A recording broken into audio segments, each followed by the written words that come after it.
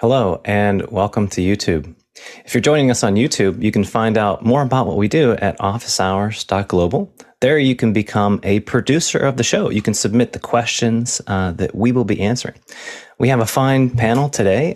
Saturday is our education day, and so we have a fine panelist of educators. If you have general education questions, then feel free to leave them for our first hour of questions, along with any media and virtual production questions that you might have. In our second hour, though, we will focus on a particular education topic, and that is the future of education. So we're looking forward to Dave Trotman as he takes us through that discussions. You can go ahead and put in your questions for the second hour right now. But let's jump right into our questions. John, what do we have? Our first question is from Douglas Carmichael. How do you feed a show to a CDN? Do you just point your streaming software to the origin server? Go ahead, Dave. I think Sam is first there.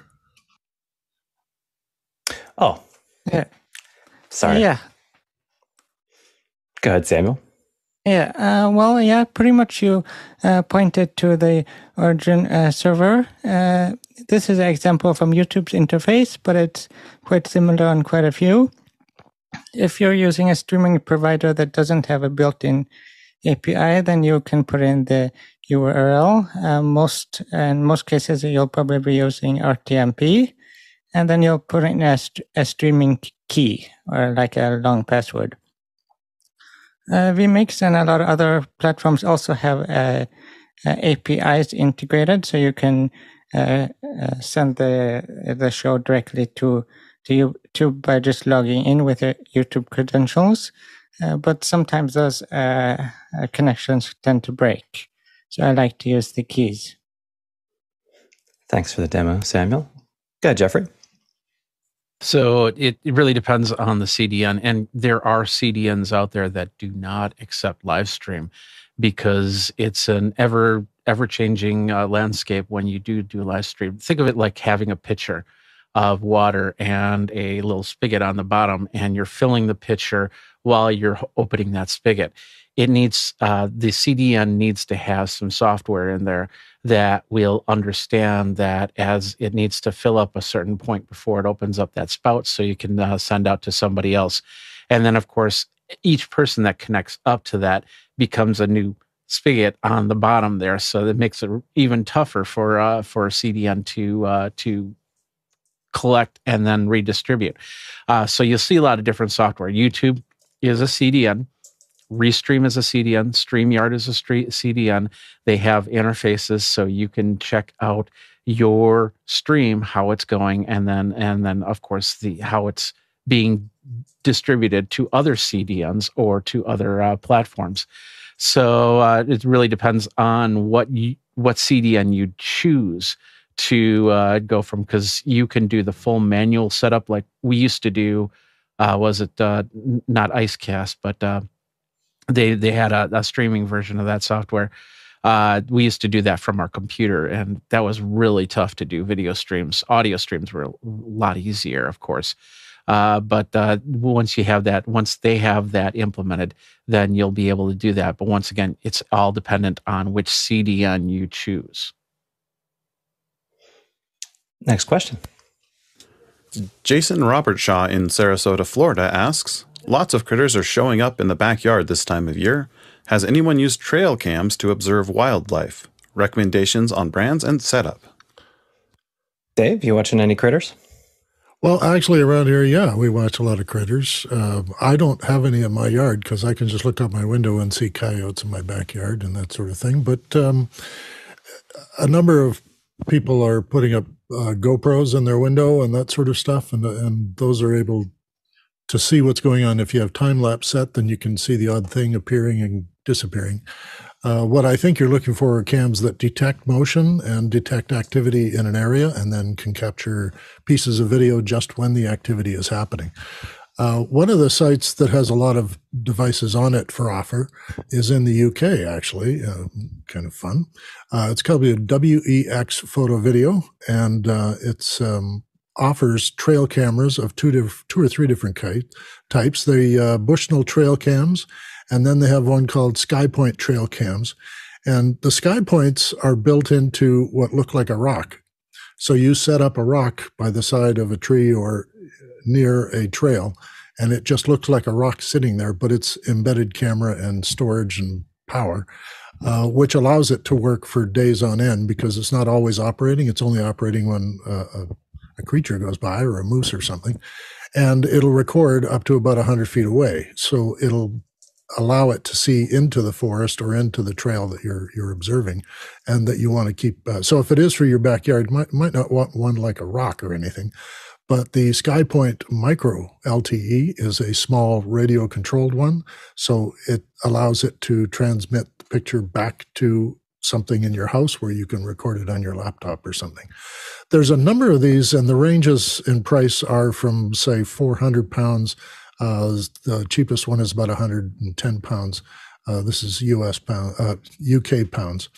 So you'll have to do your translation. There's a small one called Pet Cube, and that one intrigued me because it's almost a PTZ. It'll follow a pet. So if you have a pet in your house or something, you want to watch what its activities are. The camera won't be fixed. It'll actually track the pet and see where it's going in a room. So go to WEX photovideo.com and see what you see there. And they do have free shipping for some of the more expensive cameras. And just see what you think there and give that a try. I've done time-lapse forever, but I haven't done anything in the wild. So I can't say whether or not these batteries have to be serviced on a weekly basis or not, but it's worth looking into. Next question. Our next question is from Paul Walhus in Austin, Texas. Rumor is that Watch OS 10 will be insanely great to replace the current OS that was a letdown. Will it be the WWDC surprise big hit? You know, it's been a while since Apple started referring to its products as insanely great. Go ahead, John. I don't think it'll be the surprise big hit. I think it will have some improvements that people like. For me personally, my watch does everything I want except for I don't like seeing a giant list of apps that automatically install themselves. And honestly, if I could just hide 80% of the apps and the complications would update themselves once a minute or once every 30 seconds, it would have everything I wanted it to be. Next question. Our next question is from Alex Lindsay in Nevada, California. As we get closer to WWDC, what is the panel hoping to see? Go ahead, John. I'm looking forward to seeing whatever Apple does with the headset. I think it will likely come out. I think I would be surprised if it's at $3,000, but I think it'll be more than $1,000. It'll be interesting to see how they are positioning it, what they're marketing it as, how many different apps are available for it right away, because it will tell us a lot about how finished Apple thinks the product is. I'm also looking forward to seeing macOS just have a list of stability improvements. I think if I had those two things, it would be a really great WWDC in my mind. And John Predham. Headset, of course. I think the headset's going to be $1,500. A Apple Watch that does glucose monitoring would be fantastic. AI strategy, which advanced Siri. So the next generation of Siri with real AI built in, it would be great. And a new Mac Pro. Dave Trotman. Yeah, you stole my Mac Pro one there, John.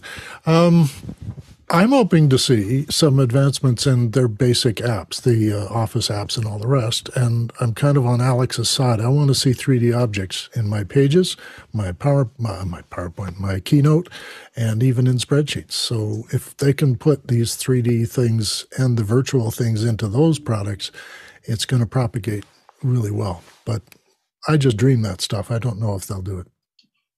And Jeffrey, were you left with any unique lists? Yeah. So with the M2, I felt that they didn't really cultivate it, build it up like they did with the M1. You had the M1 Pro and you had the M1 and you had the M1 Super Pro and you had the M1 Crunchy and the Uncrunchy and all those other ones. And M2 was just, you did have the Pro, you didn't have the Max, I think was the one that was missing. And it's interesting to see what they're going to do with the M3 because mostly the biggest problem with Apple devices is the GPU.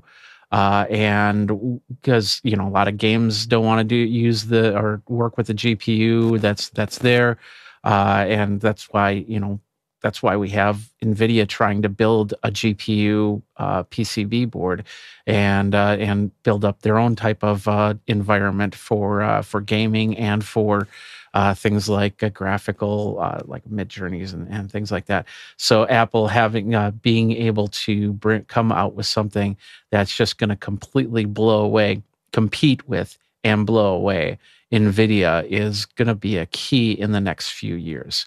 And if not, then they're going to need to figure out a way to work with AMD and NVIDIA to get some of these graphic programs to work a little bit better. So that's what I'm expecting on the M3 is to be a more graphically based processor. But we'll see what happens on there. Other than that, the other ones I'd like to see too. And John, more to add? Yeah, WWDC is primarily a software show, and I would be very surprised if we saw any hardware announcements other than the goggles. Just because it takes so long to explain, I don't think Apple's likely to release them as part of the keynote.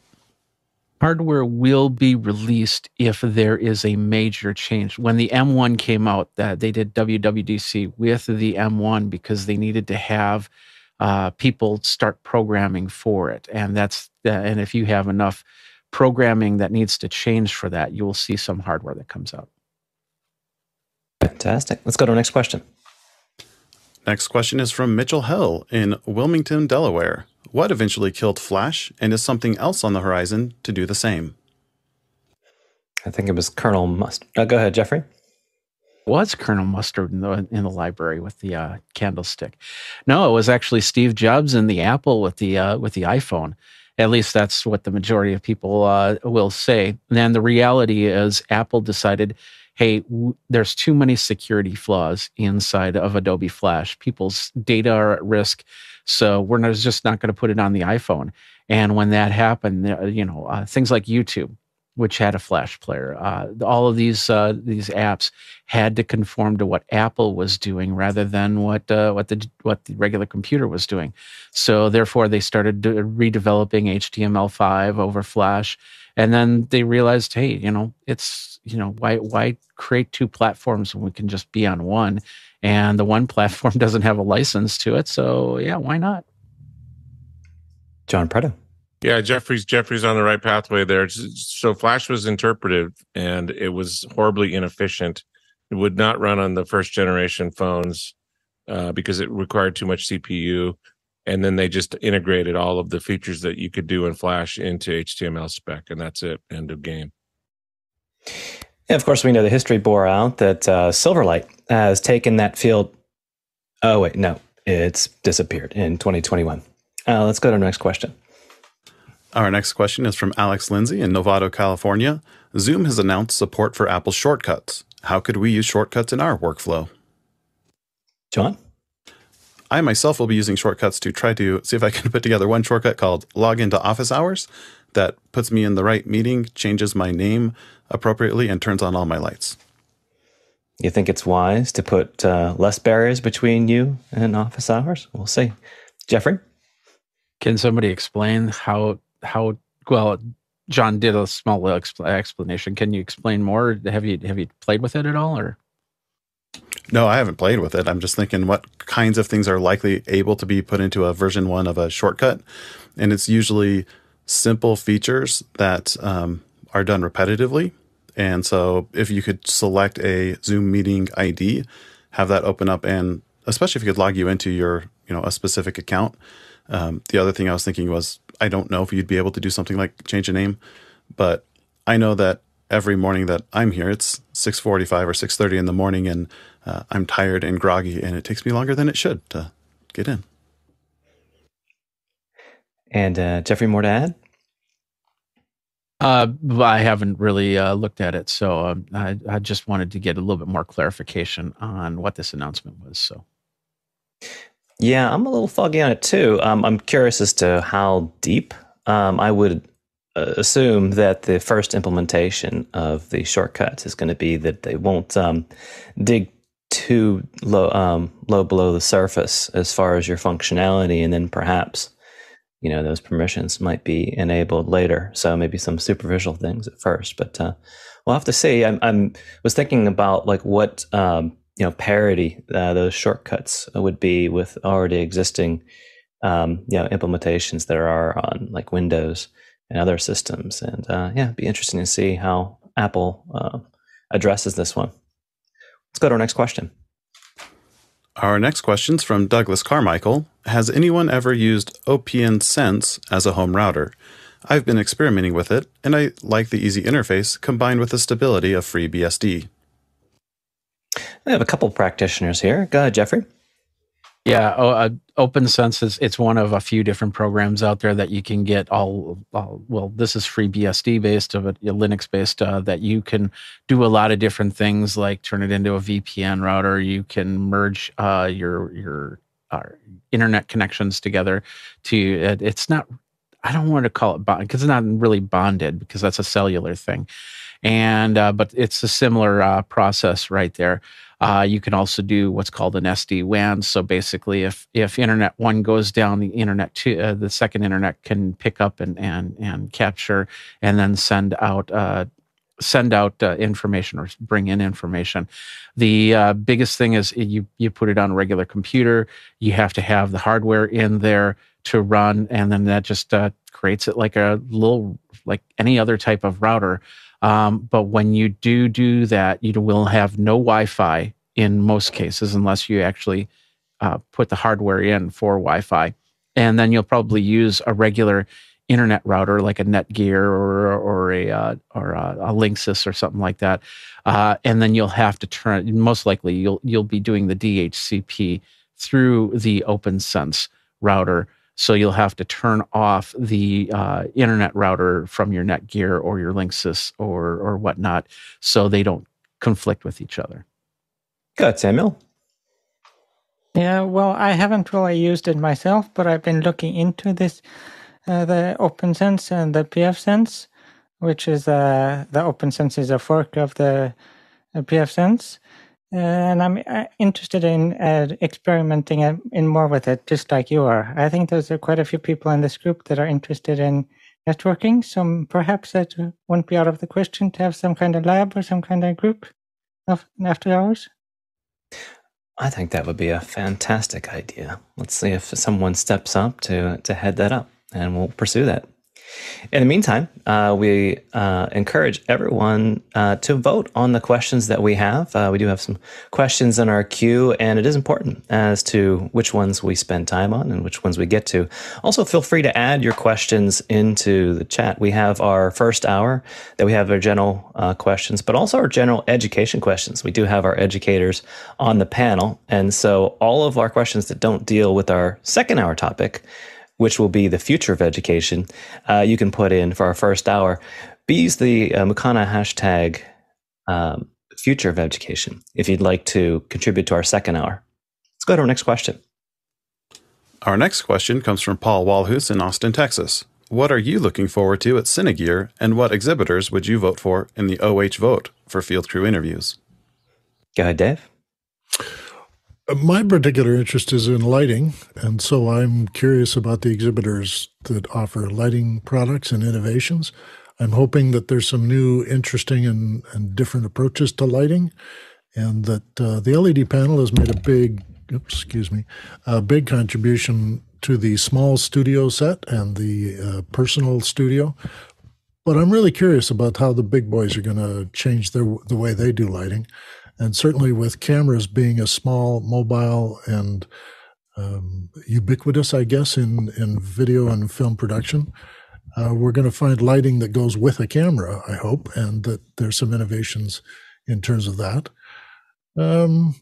Audio, of course, is always interesting at Cinegear because, of course, it's a huge challenge when you're shooting on location, that sort of stuff. So I'll be looking at that as well. I'm curious as well with the lighting side of things. Would you say, Dave, it's more about the control of the lighting, or are we looking for better sources or drones with lights on them? Drones with lights on them would be interesting, but you can only keep them up for 30 minutes at a time. I guess for me, I guess the lighting is to try and innovate in how you can get bright things from small sources and still make it look like it's a large source. Then having better battery for some of the point source stuff that's, say, inside cars and moving environments. But I guess in the sense that if some of our lighting has fans in it and that sort of stuff now, and if they find a way to eliminate that, then we can have more of those high power lights closer to microphones without interfering. I haven't been in this big studios for a very long time, so I don't know what innovations have happened in my local area, but I'm always curious where it's pointing. And with cameras becoming more and more sensitive and able to work in natural and normal light, what sort of augmentation of the lighting is going to happen? And that comes to your question of whether it's control or not. So having dynamic lighting, which would produce special effects, that might be interesting. And video walls, of course, providing lighting in those circular environments, the sort of what they did for Disney's show, The Mandalorian. They found that there was a little more control over light from the background and the sources that they were projecting behind the actors. So that's a side of things that I think video walls are going to have as an advantage, is that they can provide a sort of backlighting and control of light in a room just by having video walls all around a person. Yeah, I agree. The venue at Cinegear, as opposed to NAB, is that they're concerned about the big time productions. And so while at NAB we're looking for, some of your more accessible gear, I am interested in seeing, what cutting edge is going to be released for the large standard. Now, Dave mentioned a little bit about the LED walls, and of course, having that, it actually does kind of help with the lighting when that natural reflections can happen off of a real source as opposed to composited sources. But it should be interesting to see what advancements are being made. It seems that there are more outlets for movies and film nowadays with the streaming wars going on. So seeing what makes things more accessible to create quicker workflows and content, I think would be fantastic to check out. Go ahead, Dave. Well, this goes along with we've gotten into where we have robot cameras on arms that can fly around the room and do some very accurate and reproduce movement.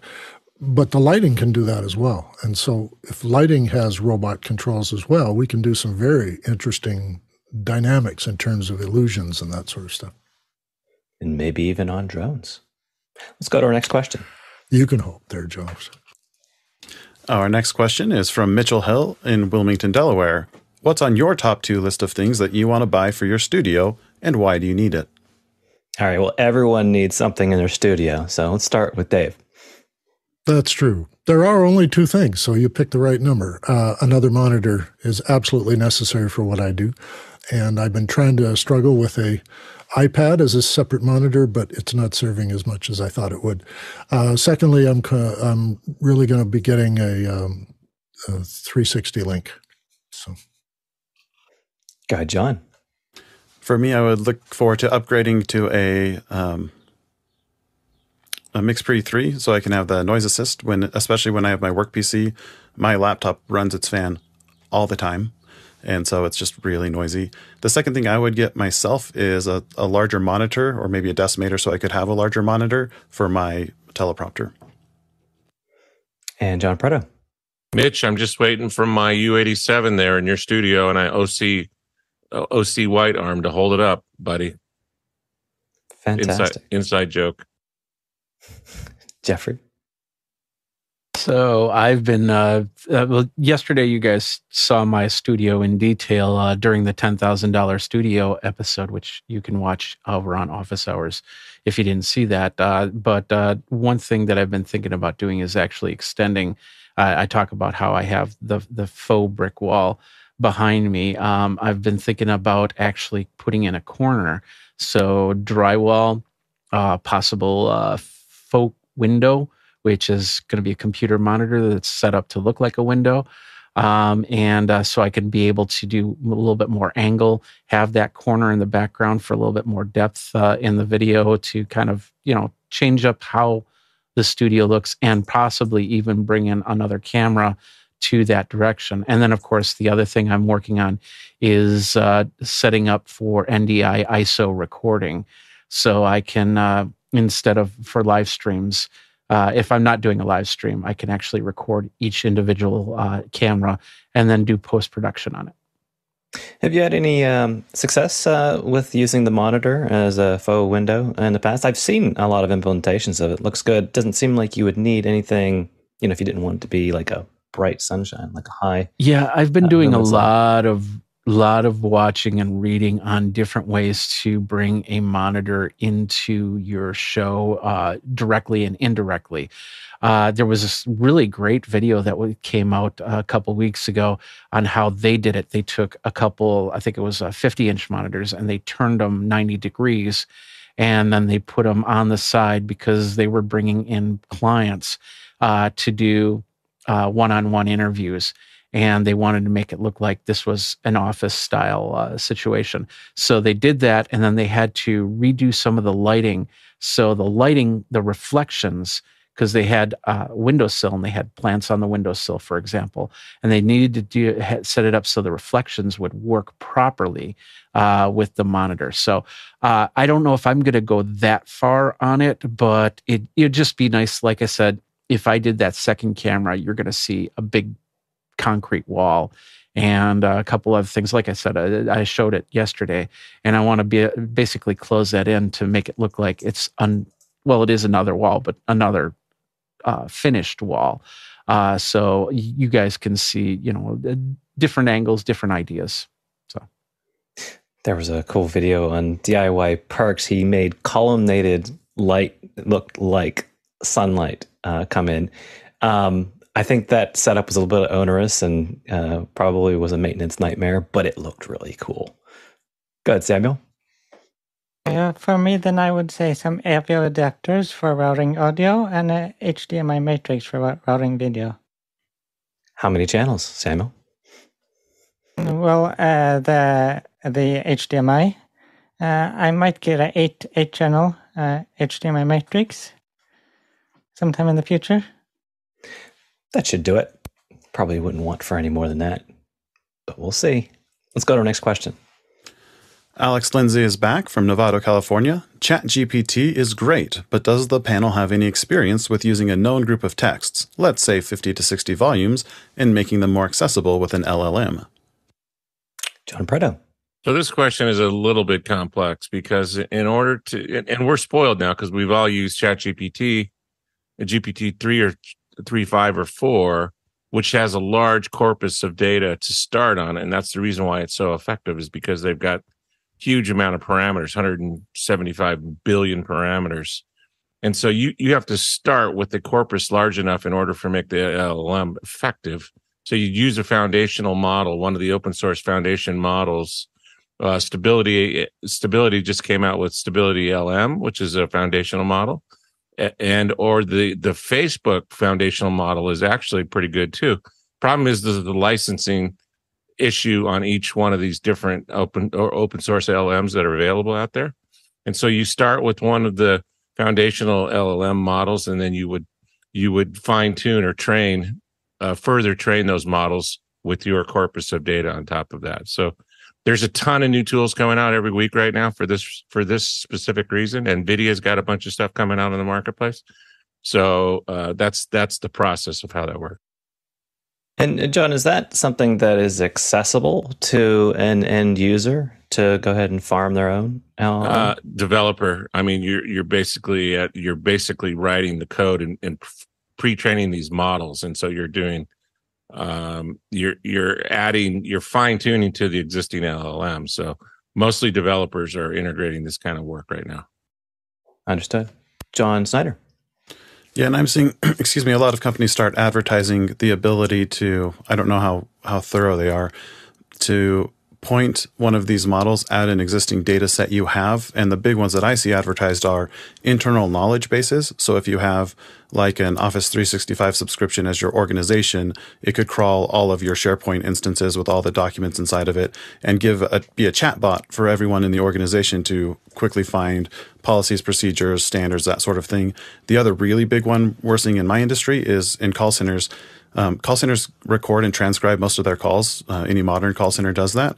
And so, for example, we have 10 million calls worth of transcribed calls that are just waiting for something to do with that data. Right now, we can do some speech analytics on it, but we're looking at some products that will ingest those and be able to, again, offer an agent assistance tool or a self-service tool for our customers. Yeah, I think, John, you bring up an interesting use case is where companies wouldn't want their data to be sourced, yet they probably want the inference from the large language models. It kind of makes me wonder whether different flavors based on their data sets might be offered to individuals based on what things they specialize in or even preference with different individuals. Let's go to our next question. Our next question is from Paul Walhus in Austin, Texas. Do you have anything to add to this Synagear question list? And he posts a link. Yep. Unfortunately, I didn't get a chance to look at that link all that closely, but maybe we can take a look at it at another time. Let's go to our next question. Our next question is from Mitchell Hill in Wilmington, Delaware. Do you still hard code a website or use a favorite program like WordPress? Samuel, want to kick us off? Well, it really depends. If you just have like a simple website, then a static one works very well just for like some information you don't change all the time.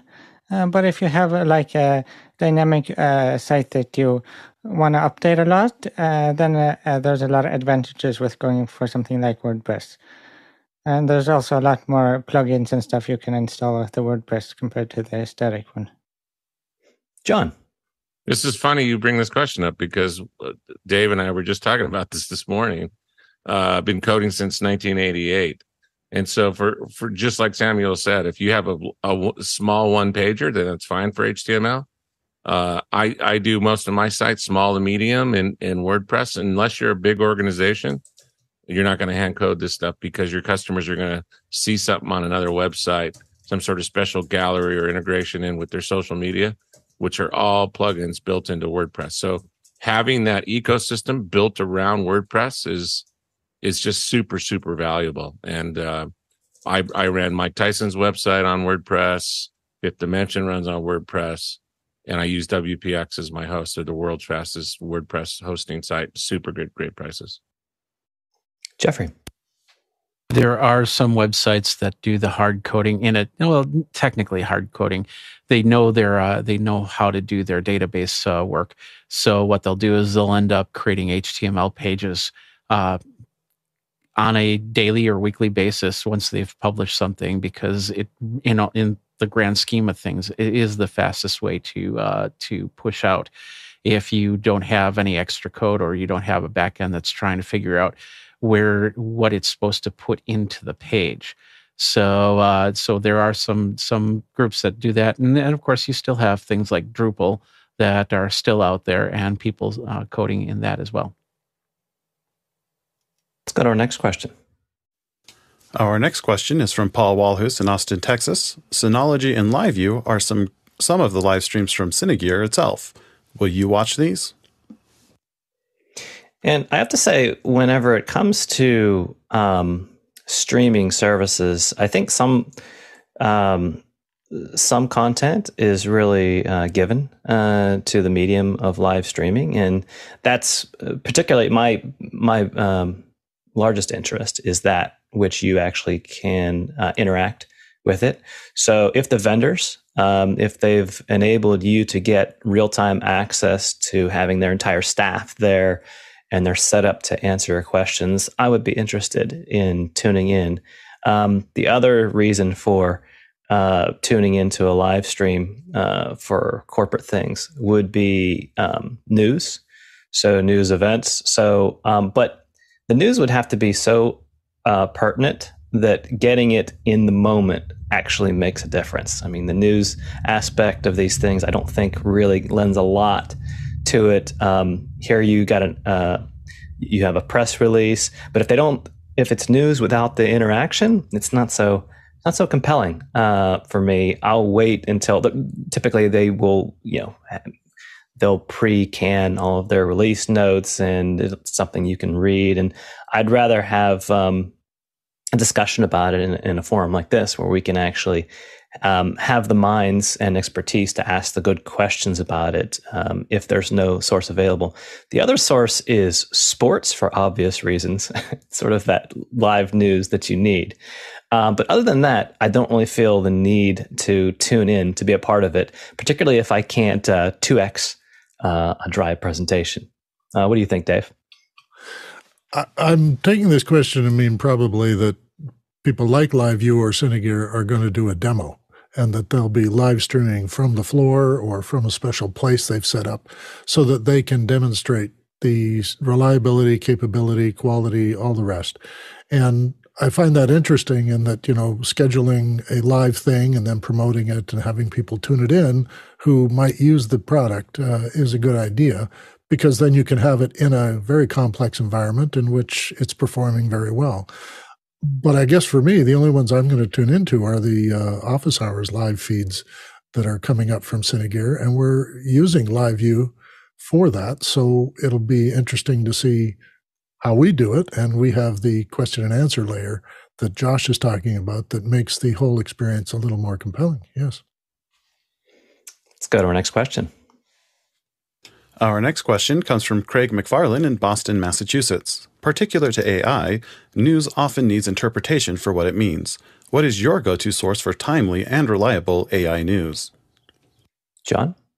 I haven't seen one good definitive AI site that's out there. What I use is TweetDeck, and then I have two channels set up, one for channel AI and one for channel artificial intelligence, and that's how I find out most of what's going on.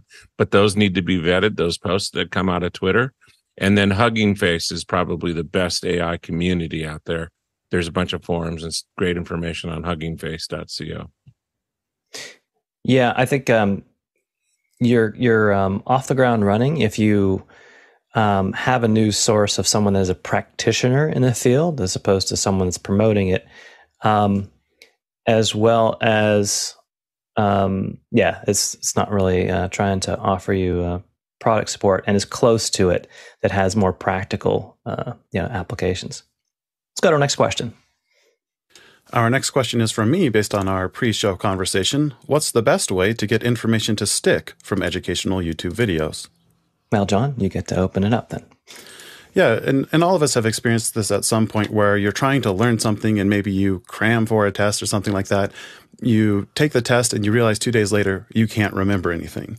And that's been something we've known about for over 100 years. The concept we used to describe it is called the Ebbinghaus forgetting curve, and you can see a graphic of it here.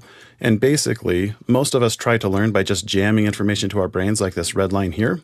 When you do that without any sort of reinforcement, you end up forgetting 95% of information within 2 weeks. Within 1 day, you've forgotten about 50% of what you learned. So there's really only a few principles that will allow you to move information from short-term memory into long-term memory. And the two most effective are one called retrieval practice and one called spaced repetition. When you take the same information and you teach it the exact same way using the same words, but instead of trying to force it into 1 or 2 hours, you spread it out over several weeks in bite-sized chunks. Just doing that alone can help you retain about 50% of information after 2 weeks of the learning event. If you do something more and you try to retrieve it from your brain, so you have activities like using flashcards or quizzing yourself or just taking a piece of paper and writing out everything you know about a topic, that reactivates the pathways in your brain, which allows you to retain almost 80% of information after 2 weeks. So those are really the most effective ways to retain information if you're trying to learn it. Thanks for that graph. Good. Dr. Clark. That's very good, John. And another trick, if you will, from the point of view of the maker of the instructional video, is to try to link the information that you're trying to communicate to something that the student, the learner, already knows and has overlearned.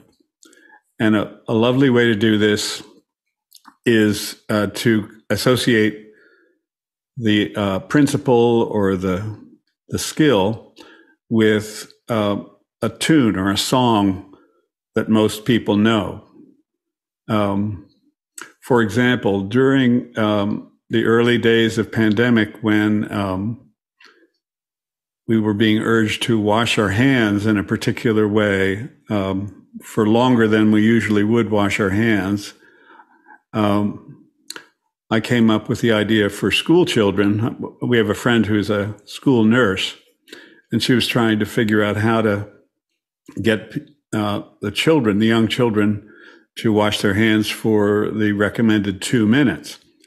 And I came up with the idea of associating it with the tune of This Little Light of Mine, a little Sunday school song, except change the wording to These Two Hands of Mine. And the task was to sing that song twice through, and that would get the kids to have kept their hands in the soap and water for 2 minutes. And the other very dramatic one has to do with the pace of chest compression when administering CPR. And the brilliant idea that somebody came up with is that you do the compressions to the beat of and the tune of Stayin' Alive, the old disco song. So it was a great choice because it's literally part of staying alive is administering this first aid, but it's at a fast enough pace that it is the pace most likely to reactivate the heartbeat. So if you can link the basic principle is link what you're trying to teach to something that the learner already knows, and then you have the burden of retention and remembering. Jeffrey. I'm just a Bill, a lonely old Bill. Stuff like that, as Dr. Clark says, it's ear candy, earworms that can get you to go from there. You have the old Kevin Trudeau system, which talked about creating filing cabinets to put things into, but that's on the learned, on the person to learn that type of process there. The bigger thing that I've learned from different groups is that people, of course, learn differently. And one thing that I've been told is that if your audience is male versus your audience being female, how they learn. Like, for instance, if I was to give directions to a male, I would do turn left at the Dairy Queen, then go down and then turn right at the big office building. But it's been proven that if you then say it to a female, you say, go down 3.5 meters and then take the left. Go down 6 miles and then take the right type. So it's really dependent on who you're educating and how they will have that stick into their brain. Go ahead, John. Yeah, and the principles Dr. Clark was talking about, and Jeffrey, when you said put it into little boxes in your mind, if you want to research more on that, that's called using scaffolding or cognitive schemas to structure the learning. Yeah, I was watching a YouTuber. I don't remember her name, but she went through nursing school, and she found that she retained the information from the presentations she'd had from her professors that she disliked the most. And her takeaway from that was that because she was so adversarial in her listening, that the points stuck. She was like real time active in the class and real time correcting the facts. And as a result of that interaction, it generated retention. She actually did better with the professors that she cared for the least. So having some way to interact with the information such that it doesn't just flow over top of you is helpful. However you can do that, whether it's quizzing yourself or pulling in more questions, or having some interaction with the information as opposed to it like, yeah, that checks out. Because what I found was interesting with her observation is the ones that she didn't have any issue with didn't necessarily provide any retention with it, because she was like, yep, that's right. Dr. Clark.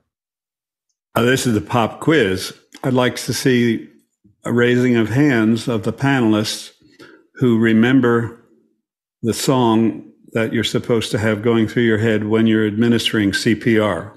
Anyone? Okay, well, we got 50% self-declared remembering. And the answer is? Staying alive. He just told us, staying alive. CPR, I thought it was washing your hands was staying alive. I thought, okay, my bad. It was also a great scene in The Office using that exact story. Well, I thought that was appropriate because, you're trying to fight infection, so you're staying alive. That's right. But that makes sense too. Let's go to our next question. Our next question is from Jason Robert Shaw in Sarasota, Florida. Recommendations for desktop docking stations, something where folks can just plop down and start zooming. Logitech just announced this beast and puts a link. I saw that, and I don't know what to make of that. Jeffrey, help us out.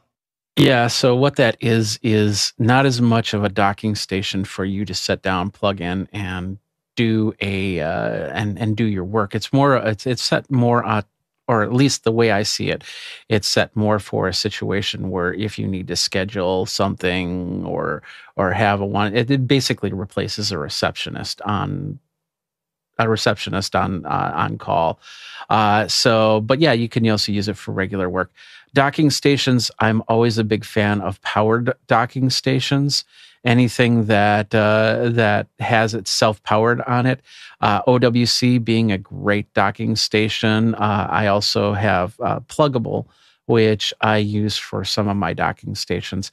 Keep in mind when you have when a company puts out a docking station, they're adding extra circuitry into your configuration, and that could be a multitude of things. That could be a multitude of different brands. Just like when you buy a PC, you buy like the Gigabyte brand or you buy the MSI brand, and then they contract out the video card to somebody. They contract out the audio to somebody. Same thing's happening in here. So depending on what is inside can be a big factor on how your dock ends up working.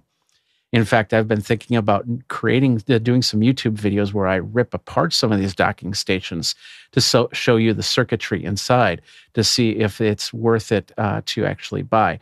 And that's why I always like powered docking stations, because they're self-powering to try to work as a separate unit, as opposed to a passive docking station, which ultimately I've seen these passive docking stations stop working because Apple or Windows has done an update and they just don't allow for that type of command pass-through anymore. Go ahead, Dave.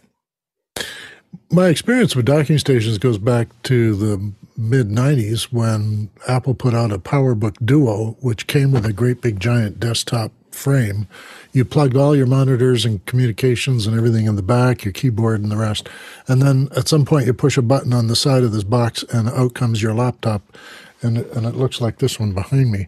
It was a nice portable laptop. It had a pretty good battery in it, and it worked really well for me. But when I had the dock, I always had difficulty getting things to be recognized by the dock. That is, I had a monitor, but it wouldn't light up. I'd have to power it up again in order to get it to communicate with the dock. That was the early days. Things have improved greatly. And as Jeffrey points out, I think what we're showing in the link with Logitech is not so much a dock as a sort of terminal station for managing all of your connections and your scheduling of meetings and that sort of stuff. Hubs, I think, are the way to go. And I just got an Anchor hub. It's a Thunderbolt hub. And as I go with Jeffrey, powered hubs are the way to go, because then you don't have to worry too much about too many things drawing through your laptop and that sort of stuff, and communicating better because it's powered. So I have my monitors, my iPad, I have all my connections and Ethernet and everything going through a hub, and the connection to my laptop is one USB. So I can unplug the laptop, walk away with it, do things with it, come back, plug it in. I don't have to worry about rewiring my desk. It also cleaned up my desk quite a bit by taking everything to one spot and having it hang off the back. I think that's a better solution, because then you have chances to change things. The back of this Logitech shows where you can take off the cover and put things in and have all those connections, and that's a great way. So for me, that's a hub with a fixed screen. That Logitech flat screen is a permanent thing. It doesn't come off. So you can't sort of put your laptop on there and then suddenly that screen is not used, your laptop takes over. It's a bit different for the Logitech one.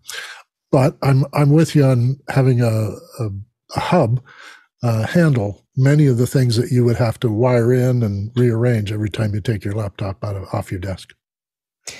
Yeah, that's the impression I got. Was it's what's old is new again. Now we have another terminal for it, and I noticed the screen specs on is only 300 nit brightness, so better make sure that you don't have a bright environment. Let's go to our next question. Our next question is from Douglas Carmichael. Rumors are building about a 15-inch MacBook Air at WWDC. Do you think we'll see a 15-inch MacBook Pro as well? Why or why not? Go ahead, John. Yeah, like I said before, I don't think we're going to have very much hardware at all. I don't think we'll see a MacBook Air at WWDC. Maybe as a press release the days or weeks leading up to it, or shortly after that.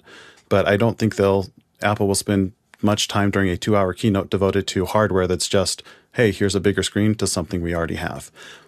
I think it's more likely we'll see a MacBook Pro, because that's a developer conference and pros are developer machines. Jeffrey, would you like to confirm or contradict? Yeah, in that case, I totally agree with John. If there's no reason to program for it, then they're not going to talk about it. As for a 15-inch MacBook Pro, they already had a 15-inch MacBook Pro, and everybody wanted it a little bit larger, so they made a 16-inch MacBook Pro. I have the 15-inch MacBook Pro sitting right here, and another one sitting right behind me. So it's I don't think it's going to happen. I'm wondering why they're going to do a MacBook Air. I still think that eventually the iPad and the MacBook Air are going to somehow merge together, and they're going to end up one thing. But it's just way too many SKUs. And I don't think that Apple will want to get into that game of juggling what, having a 13-inch, a 15-inch, and a 16-inch MacBook Pro. Next question. Our next question is from Paul Walhus in Austin, Texas. Data is at the heart of every industry's transformation, and this is where Synology comes in. What role do they play in the world of Hollywood filmmaking? Well, I'm not practiced enough to know what brands make it onto the Hollywood set, but perhaps that's something we can ask for our Cinegear crew. Dave, would you like to chime in? I'm not particularly familiar with Synology, but in terms of the data issue, yeah, the industry's transformation is handling the data. Hollywood is producing a great deal of data, and even in the distribution area, data is being gathered about who watches what. I think maybe you're on the right track, but I don't know that Synology has anything special in their basket. Let's go to our next question. Our next question is from John Foltz in Selinsgrove, Pennsylvania. Follow-up to Code versus WordPress. What are the base skills folks should have for this? HTML, CSS, JavaScript? Care to help us out, Samuel? Well, it really depends what you're trying to do. So I would say if you're doing a static website, then if you have a little bit knowledge with HTML and CSS, then you can get pretty far. But if you're trying to do something more like advanced, like build a web app or something, you should get into JavaScript. But I do a few websites, and I don't have much knowledge of JavaScript or PHP, but I Google it when I need an answer. And John Preto. So coding these days is much like the medical industry, and so we call it a layer stack, right? And so you've got people that do front end coding, you have people that do back end coding. That's the hierarchy, and everything in between. You got tons of specialists out there, so there's a lot to learn, and people specialize in that stratified layer of services, and there's a ton to learn. And anybody that tells you they're a full stack developer, they're full of clean show. So you have to choose you have to choose your weapons closely. Even if you do just WordPress, you should know basic HTML and CSS, because you're going to pull your hair out of your head if you don't, because things aren't going to align properly. So this is a long journey ahead, my friend. Let's go to our next question. Our next question's from Tony Mobley in Noonan, Georgia. Yesterday, we had up to $10,000 studios. Is it practical for educators to have a system at that price point? We'll talk to our educator, Dr. Clark. The answer is no. Thank you, Dr. Clark. John, would you like to You weigh stole in? my answer. I think a sweet spot for a current educator, if they are doing distance learning, is probably around the $2,000 price range. You can get an 80% solution and have a really nice setup. I think the future of education maybe is schools investing in studios for teachers to use to present to large groups of students, where the school's paying for it, building it, and has a separate location for that, rather than just assuming any educator can afford something like a high-end studio. I have nothing to add. Next question. Next question is from Paul Walhus in Austin, Texas. Onset Headsets is introing a surveillance headset at Cinegear. What does Hollywood use these for? Never heard of this. Dave, any clue? Well, actually, a surveillance headset is those ones you see the Secret Service using where they can talk into their arm, and it's a hidden little earpiece. Those are the surveillance headsets. So using those on set, absolutely, because they're discrete things. They allow you to monitor with your environment and hear at the same time, and it allows you instant communication with the rest of your team. It's also, can be put into a system where it channels who you talk to and who can talk to who without interrupting other people and having a big giant party line. So yeah, surveillance headsets, they've been around a long time. They're just a term, but if Onset is offering those kind of headsets now on their list, that'll be interesting. It's in a gear to see how Hollywood responds. Fantastic. And we thank you for all of your questions. We had a lively first hour with all of your general education and general questions in general about general things. We're going to be moving into our second hour that has a specific topic, not general at all, about an education topic about the future. Before we do, we'd like to let you know that our next week of programming has been released. So if you look in the daily email, you'll find that we have a fantastic lineup. For our graphics day, you can expect USDZ and InMotion and Final Cut applications. Digital audio basics. Our audio pro, Jeff Francis, will be visiting us and giving us that discussion, as well as LumaFusion Multicam Studio, a new release. We'll have some of their co-founders on to discuss that. So if you'd like to look at some more mobile workflows, be sure not to miss that. And for Friday, for those of you that appreciate the workflow of office hours, we're engaging our remote production our remote production update. Speaking about the latest and greatest production workflows. We have some of our office hours practitioners that will be there to answer your questions about what we're doing in the latest and greatest in production. And AI lesson plan is next week in education. So with that, we'll hand things off. What do we have? Thanks, Josh. The future of education is our subject today on Education Hour on Saturdays. Today we'll have a conversation about that future and what we imagine it might be. It doesn't matter how far into the future you want to talk. It could be next month. It could be next year. It could be next pandemic? We welcome any suggestions from our viewers on what the future of education might be, and we'll try and answer even questions about what that future might bring and speculate along with you about our reaction to some of those suggestions. A list might include whether critical thinking skills will outweigh the core subjects in classrooms. Maybe some trends that you see coming that we would like to delve into a little more deeply, and either in the classroom or at home. Emerging technology, which helps teachers and learners and trainers to be more effective. Relying on just-in-time learning to accomplish a task or solve an immediate problem. We had a little discussion about that in the first hour regarding YouTube comprehension and retention. Ways to counter the effects of advertising and media messages and the notion of what is a fact or what is true. How to build communities of learning in your own circle of acquaintances. And perhaps making studio spaces in schools where special kinds of presentations like shop class can be done for online learning and have more than one camera and a whole bunch in a configuration that allows an instructor or a teacher to be able to convey more than just the face-to-face learning. So to begin with that, we'll have a little chat amongst our panelists about what they think the future of education is, and maybe debate a subject or two. And then we'll take it to the questions that are queuing up already. And if you have some questions, you can put them in now. And if our little conversation here with the panel triggers something in your mind, be sure to put it in the questions.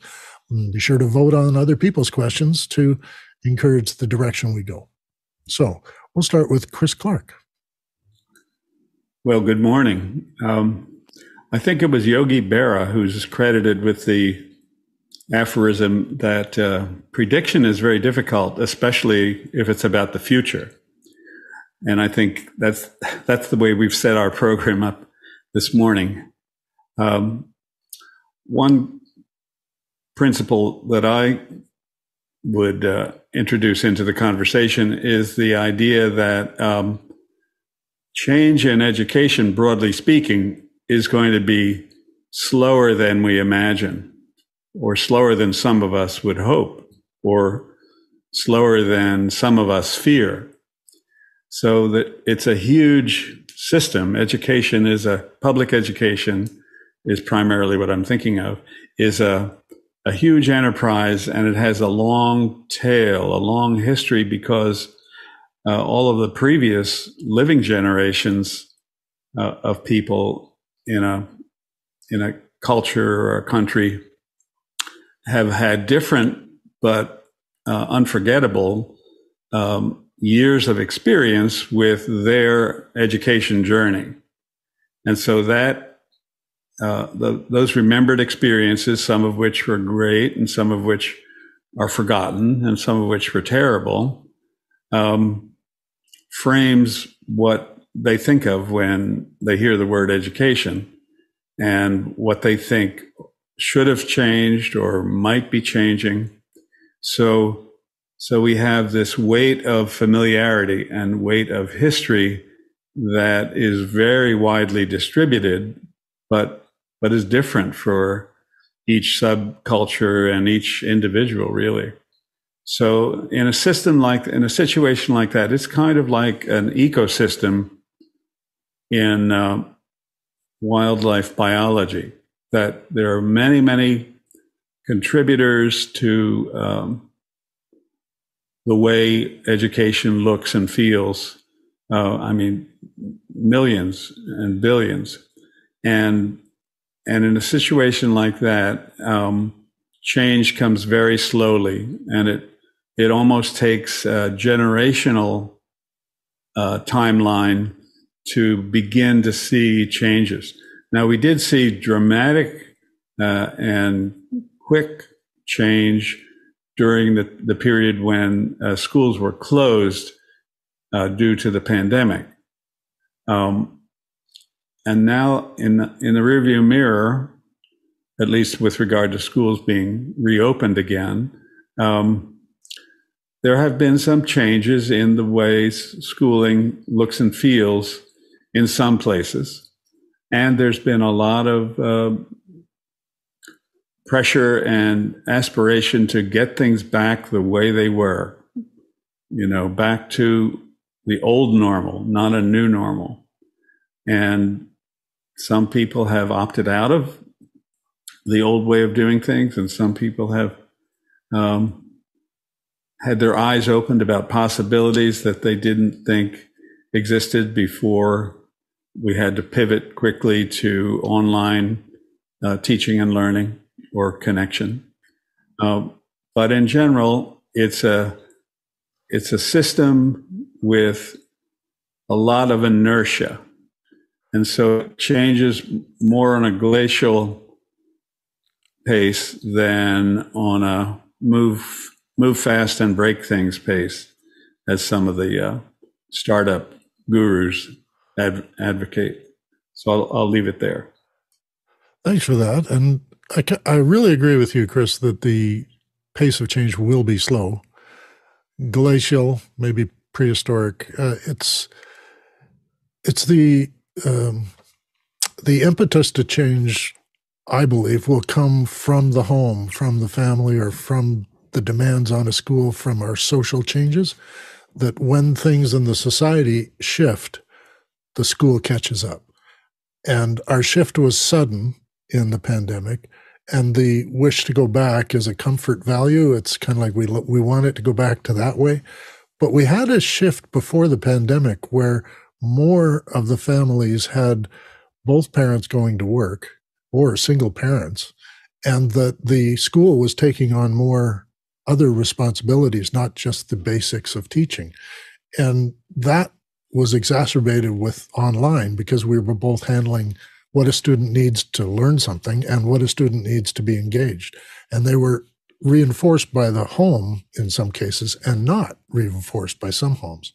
So we didn't have full success there. And I think that's partly why people are longing to get back to it in the classroom, because then they can worry about work and not worry about their children, or they can have a sense that the kid is getting more socialized than he was sitting in front of his computer for most of the day. But I'm with you on the social change being very slow and that the school being slow catching up. John? Yeah, and I think the crisis of the pandemic and how quickly we changed, and most people view that as unsuccessful, what we try to do with students and home and distance education. I wonder if that'll even delay us further and make it slow down future progress because people are gun shy. I think when we're thinking about the future of education broadly, we have to consider that, one, education is a really, really big word. And it's a part of our society, especially in Western society, U.S. society in particular. It's so embedded in different systems and structures that, like Chris was saying, there's a ton of inertia, that the roots are interwoven into all sorts of other systems and structures that you can't just rip it out whole cloth unless some crisis comes up like a pandemic or you have a mass exit of teachers. And I think one thing that could spur a need for education to change is if schools continue to struggle with recruiting the way they currently are, there will be a need because we won't have enough instructors. I think some key themes that we can see that started in the corporate world and then have filtered their way down into higher education and may eventually move into primary and secondary education are the unbundling of education services. And like Chris was saying, schools have become so much more than education institutions, good, bad, or indifferent. They've become more. And generally speaking, what you see in trends in industry is a move from bundling to unbundling, back to bundling, back to unbundling. School's been bundled up. It's childcare, it's education, it's social learning, it's coaching, it's all sorts of different things all wrapped up. But what we see in the corporate world and higher education is some of those systems are starting to unbundle and the roles are starting to unbundle. So instead of being a trainer, we have instructional designers who partner with knowledge management system engineers, who partner with instructors, who partner with tutors, who partner. And so those roles are starting to divvy out, especially in the corporate world. And now I see it a lot in college level teaching. And I expect if we need to scale up, if we need to be able to serve the same number of students with fewer people, that's going to be one of the only ways we can do that, is we'll have smaller groups of people who are really specialized so that we can mass educate. And then we try to enable systems for those students who need it to have that one-on-one connections in a different way than maybe we're used to. I'm really with you on the idea that education is a big, giant word, because we talk about the economy and people seem to see and understand the scope of economy. But we don't talk about education in that huge scope, social influence scale, and that it's one of the pillars that makes what our society is work. Other cultures have different approaches to education or subject matter for education, and it's a pillar of their culture, how their young people are being prepared to be in that society. And I think you're right on the money that this is such a big subject. You can't really predict how the future is going to go on a micro level. Chris, carry on. Yes, I had another thought, which is one of the big pillars of education is what's called the curriculum. That is, what is taught, or in a classic text from 100 years ago, the question was posed, what knowledge is of most worth? So what do our students need at various age and developmental levels? And I think the curriculum is being changed, not in a kind of a planful way, but in a way that recognizes that school-age children today know things from other sources than schooling that used to be only available through direct instruction in school. So kids, quote unquote, already know that. So we need to adjust the curriculum to take what their background knowledge, what they come to the table with at younger ages than before, and build on that. And how do we take the curriculum to another level, or move the introduction of complex topics to younger grades, the curriculum for earlier grades, because children have access to not just the great books and the encyclopedia on the bookshelf in some homes, as used to be the case, but they have access to the World Wide Web and a huge amount of information, some of which is scary, and a lot of which is redundant and goes beyond what was in my day only available through instruction at school and through textbooks that were loaned to us, issued to us, and then recollected and reissued to the next year's sophomores in high school. So there are factors that are affecting the curriculum, what is taught and how it is taught, that are being shaped or nudged by the fact that, again, at least in the developed world and in North America, there's an awful lot that's learned from the internet, and so the students are at a different level than they were traditionally, or they were in the 1950s when I was in middle school and high school. Mm.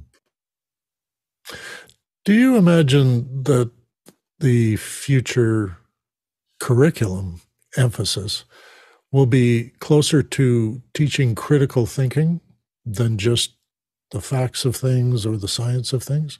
Being able to interpret the information and to be able to analyze better what is needed or what is true or where a source is reliable, that sort of skill. Is that a focus you see coming?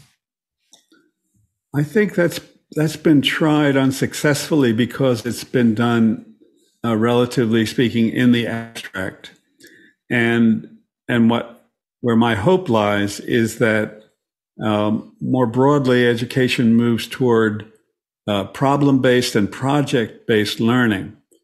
And so you're not just sitting through a semester-long class about the theory and the principles of fill in the blank, but you're trying to do something that in the first cycle is too hard for you to complete satisfactorily because, well, you don't know enough about it. And then, but you have the experience, you get your hands involved, you get your whole body involved, you get a team involved in trying to do something that's slightly beyond their grasp. And they get to feel the complexity that they didn't realize was embedded in this task.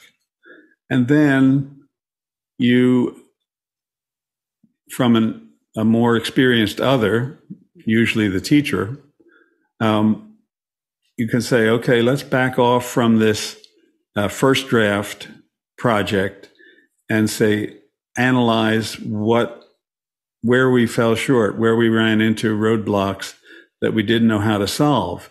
And other people have written about or demonstrated how to manage these roadblocks, these potholes, or they have intellectual tools. They have theoretical constructs that allow you to understand where you ran into a dead end and how you can get back on track.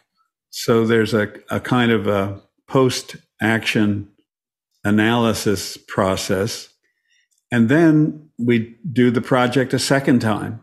But this time we're better equipped, both by the experience of the first time through and by that addition of, we have questions. In other words, the learners now have real questions because they want to know how not to repeat the challenges of the first go round. And so those questions, it's sort of like the office hours model. Suddenly, students have real questions about why this worked or why it didn't work, or why his worked and mine didn't. And that's where the expert or the more experienced other can come ride to the rescue and say, well, think about it this way, or be analytic about, well, what did you see him do that you weren't able to do? Or what about the timing, the order of operations? Do you think that's important? Let's imagine how it would have come out if you had changed the order of operations. And then we try it again. And so the knowledge, if you will, is embedded in the task instead of postponed until after the final exam. And we educators can say, well, we did our job. We covered all the material.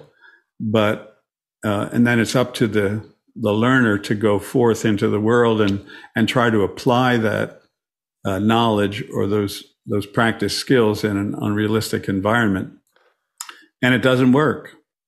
So why not make the learning environment as much as possible to be a version of the environment in which you hope to perform well in the future, rather than postponing that and saying, well, we're going to fill your mind up with these ideas and these recommendations and these tips. And then at some future date in a completely different setting, you're going to be able to retrieve those and apply them skillfully, and you'll be fine. And that's a recipe for disappointment that every first year teacher says, holy smokes, I wasn't really well prepared for this, because I wasn't doing this. I was taking notes in a notebook or a laptop in a college classroom, and that's nothing like a fifth grade classroom. Being in front of the students themselves, yes. John, we've got some questions coming. Don't worry, folks. We're going right to them, but we'll finish up with John here. Yeah, real quickly. I think one of the things we can expect to see with the future of curriculum is, so far educational planning has always been about using a factory approach to education, standardizing what you teach students when, measuring against objective standards of tests, trying to do everything so that you can keep people moving along a certain track so that they're effective factory workers or whatever when they come out the other side. Largely that's because we didn't have the technology or the support to be able to do something personalized. The golden magical solution to education has always been a one-on-one tutor, but we don't have enough people to do that with every single student. With tools like AI, with tools like being able to track knowledge management a little bit more specifically, I suspect that over a long period of time, education will be less standardized and more personalized. So you might even have students of different ages going through the same classes because we'll have systems and tools that can support that and follow up and measure their actual progress over time. That way you can have students who rush through school, finish really quickly because they learn it and they're competent in it and they can move on with their lives. We're seeing that again in some forms of higher education like Western Governors University, is the move to competency-based education, or someone could select to have their kid learn on the farm and you could ask AI to convert all of your examples to farm work if you wanted to. If you wanted to live off the grid, like you could do those sorts of things. We just haven't had the tools previously to be able to. Thanks. That's terrific. We end our panel section inviting people who might have been stimulated by what we talked about to ask further questions about it. We've got some on deck here to look at, and while we're answering those questions, vote for the ones that are in the queue and let us know which ones you think are the most important. Let's go to our first one. John? Our first question's from Jason Robertshaw in Sarasota, Florida. I heard that Education Saturdays will be switching to Accessibility Saturdays this summer. What does that mean? Well, it comes from the recognition that a lot of instructors and teachers and that need summer for their own development and for preparation of the next year. So we recognize that we will probably not be able to access many of the experts that we want to have on, and also that we'll have less participation. So we figured we'll give you a summer break from the education focus, and it's been suggested, and we think it's a good idea, to switch to accessibility and all of the issues that surround accessibility. And that includes enhancements for learning, as well as enhancements for living and enhancements for work. So all of these layers are going to be explored by some people that have come forward to take care of all this. And we hope you'll tune in continually on Saturday and learn something about accessibility. And that should raise, I would think, a lot of good questions about what are the implications, what are the difficulties, what barriers would we have to leap over to get success in this area. But it's an emerging area that technology and the interactive online technology is really moving forward.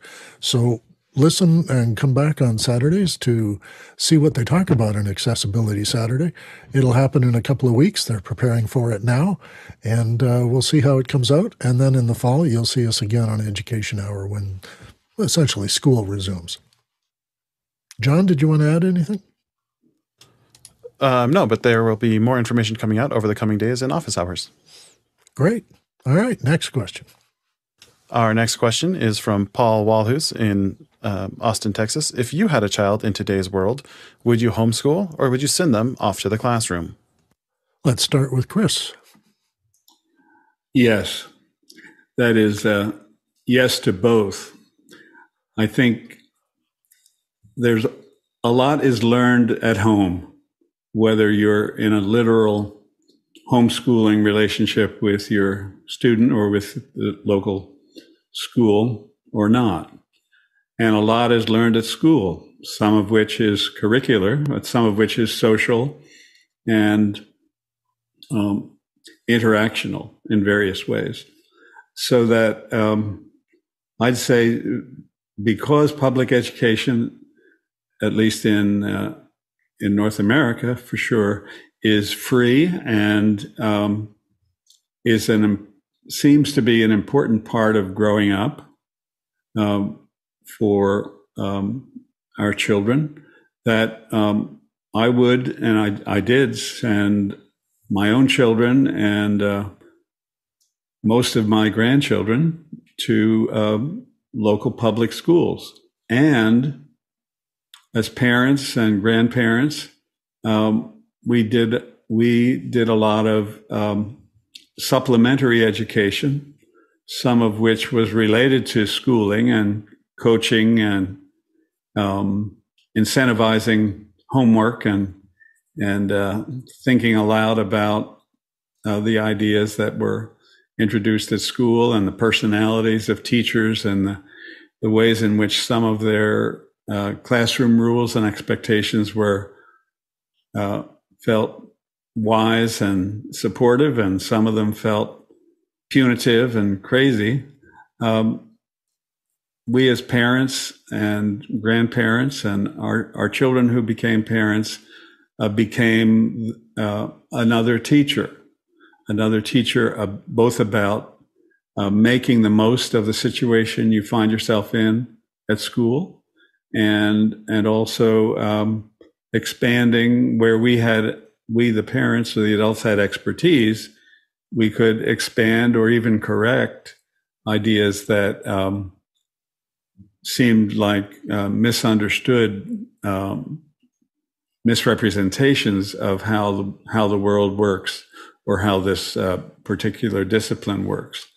So I think there has always been homeschooling. That was the first version of education in the evolving human genome, and it still happens, whether or not it's the formal version of homeschooling or what I'm calling the supplementary and complementary version that happens when kids go off to school for several hours a day and then come home with stories, with tears, or with silence. And part of that's when our parental opportunity to keep the learning going in positive directions steps up. Mm-hmm. John? Yeah, the answer to this question's totally different on every single family. My sister homeschools her kids herself. We send our kids to public school, and there's different reasons for that. One for us is our kids have special needs, and the teachers at the school are better equipped to teach our kids than we are. So we work with our teachers to help educate our kids as much as we can. If I didn't have special needs kids, I think I'd probably still would default to public school, just because I think it's a good way to learn about society. If not, I would maybe do something like a co-op, but I don't feel like I could do a good job teaching my kids how to navigate the social world by myself, because that's not in my skill set. I'm more of a homebody. My reaction was that I was taught by my parents that you learn things in school, but they're reinforced at home. So you often have something stick when it's complemented by how it's used at home. So my dad was an accountant, so math was a big deal in our home.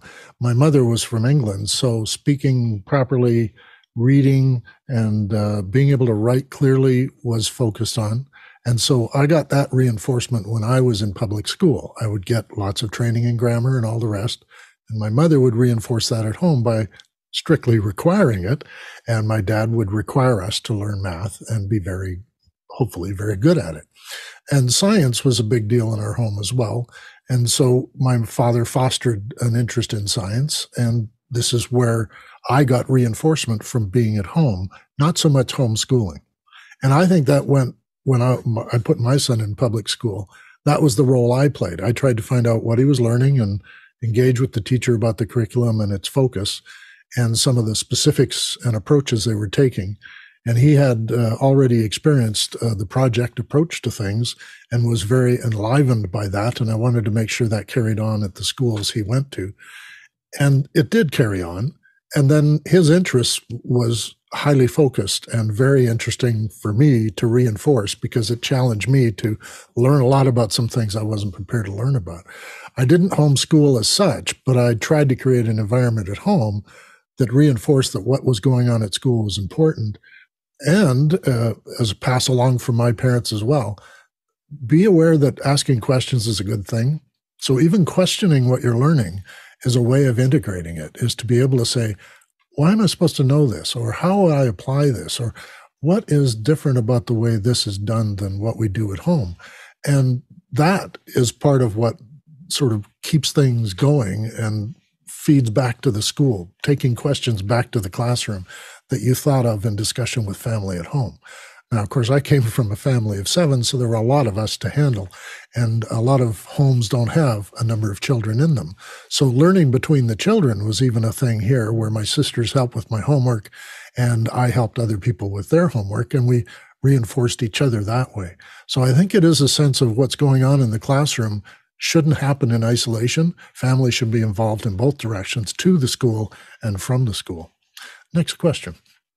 Jason Robert Shaw from Sarasota, Florida, starts with a quote, "Education is a ziggurat, the base laid by parents, built upon by primary teachers, and then secondary teachers, and so on," end quote.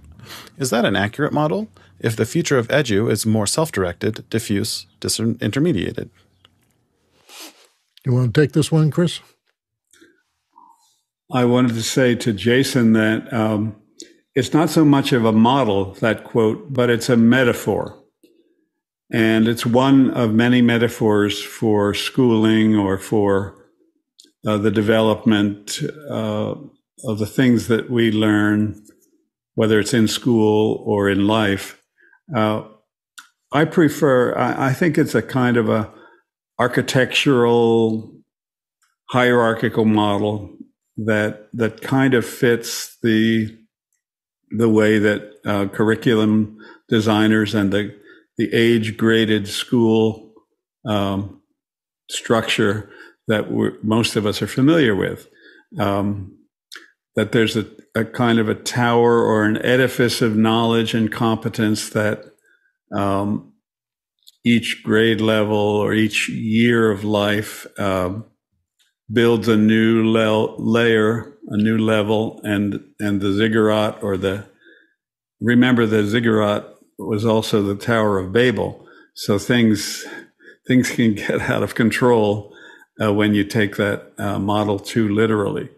I prefer another metaphor, which is that learning and education are like the expanding rings or circles of waves that get thrown up in a pool of water if you toss a stone into the pool.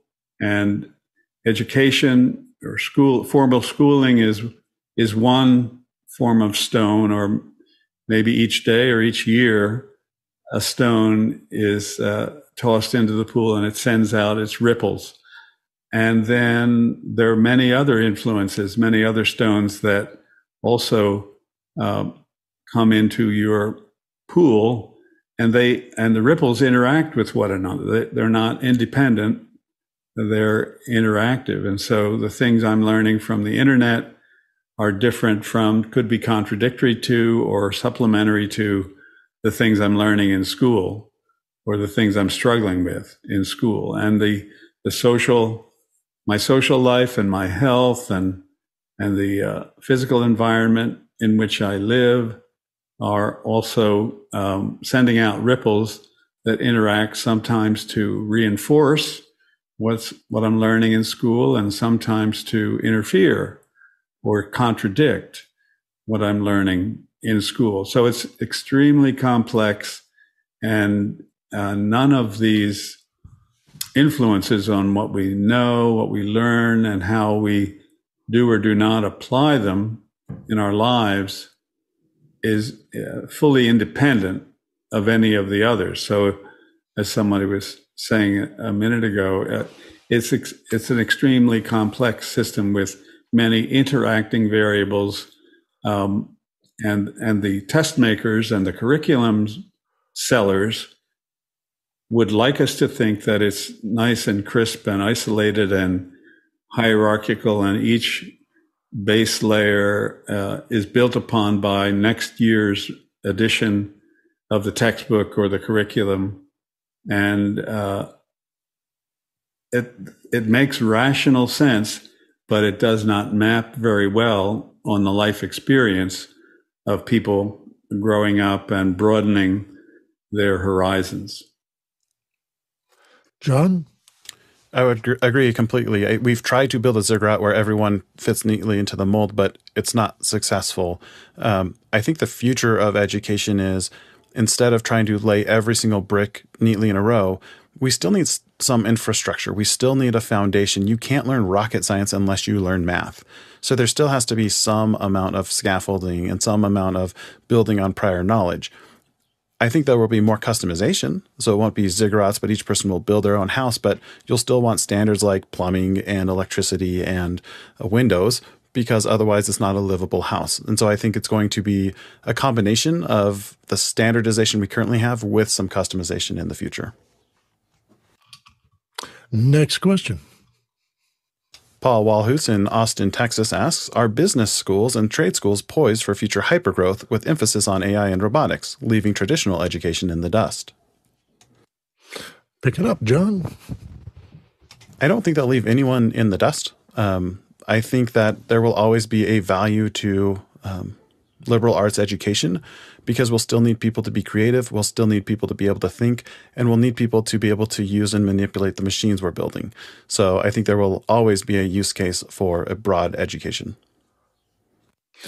I tend to agree with that myself, but I also know that the trade schools that are operating in my jurisdiction are influenced by the industries that support them. So the trades for, say, bricklaying are using new methods that were developed by CAD drawing innovations, and they needed to be able to teach bricklayers how to lay bricks differently in order to accommodate some of the designs that were coming out of these architectural areas.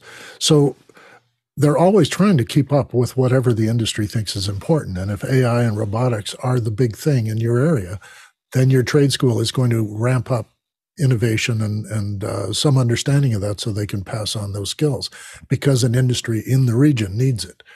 We in this city had training in simulated flight. That is, there was a flight simulator in the trade school where people could begin to learn flying.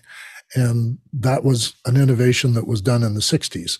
And that particular course is gone now because the aircraft industry in our area has changed. But at that time, it was very useful to have a simulated, very large 707 cockpit for people to be able to learn things in. That was not something an ordinary public school could have, or that anyone could have available at an industry for young people to come in and learn something about flying without paying big dollars for it. So it depends on what it is the focus is. And if on the question it's focusing on augmented intelligence and robotics and other new industrial skills, yes, the trade schools are going to be a little ahead of the public schools. But those things, as John has pointed out, still need math, they still need reading, and they still need to be able to communicate with other people. So that's where those basics still remain in the public schools. Next question. Gordon Lake in Los Angeles, California posits, technology speeds up. Schools not designed to move that fast. Corporations take over education. Schools disappear. The future? Is that the future, Chris? Well, Gordon, it could be a movie. It seems to me that your storyboard there is it gets less predictable the farther out we go. I don't think schools will disappear in my lifetime, and possibly not in my children's lifetime.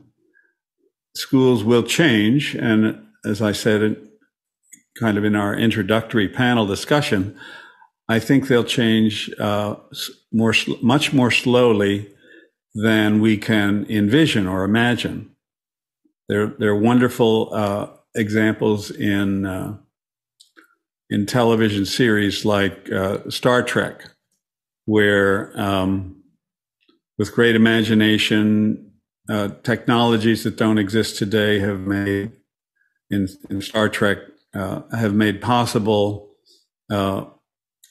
travel and adventures and human and multi-species interactions that are entertaining and interesting and do shed some light on human nature here and now. But I don't imagine that imagined future happening quickly enough for us to witness it. That things are going to be a lot like they are today for most of education in the 100-year future. But there may well be interesting, fascinating experiments, pilot studies, exotic, highly supported, financially and technically supported experimental schools, you might call them, that will take advantage of technology much more radically and dramatically than typical public schools can afford or are interested in doing. And some of those startups, so to speak, will thrive perhaps, and some of them, most of them will fail, will be found to be unsustainable in various ways, but we'll learn a lot from those experiments. But I don't think the future that you sketch is inevitable or soon. It's going to be gradual and more evolutionary than revolutionary. That's true, I think. They don't move fast. They carry on. They've got a lot of sunk investment in the way they do things now. If there needs to be specialized skills training, corporations are already absorbing that demand. They know that the schools can provide the basics. They know the schools can provide a fairly high level of understanding, but when it comes to skills training and what corporations need and what shareholders will tolerate in terms of investment, they're not going to take over general education at any time soon, in my mind. I don't think schools will disappear. I think they might transform into community hubs of learning so that all ages are learning there. All ages have access to information or technologies they can't afford in their home. They can also borrow spaces or a maker space where they can have stuff built for their own home use.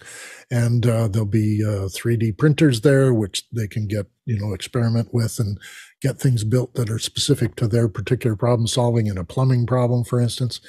And then the school itself will just be a regular visit to these kind of community areas. So that's a thing that's been experimented in as Dr. Clark says, the school experiments are going on constantly all through. And I'm a student who went through a few of those experiments, and they're not running it now, so it didn't work, but we learned a lot from those experiments.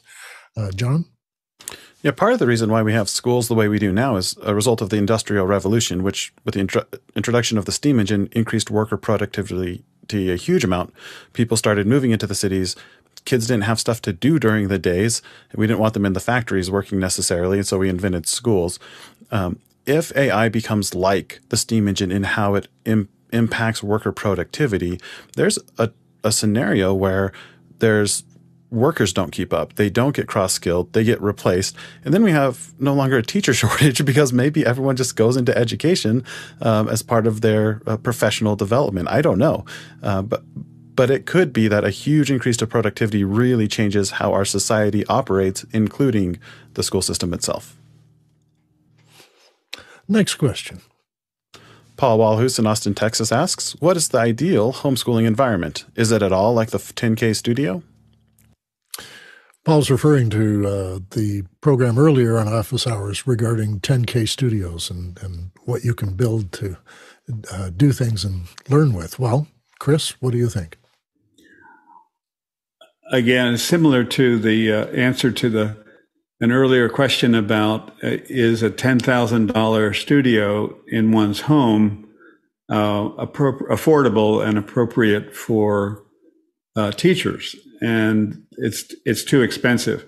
But in this case, Paul is asking more about reception of information and access to information and knowledge, as well as communicating interactively with peers and team members, perhaps, and with more experienced others.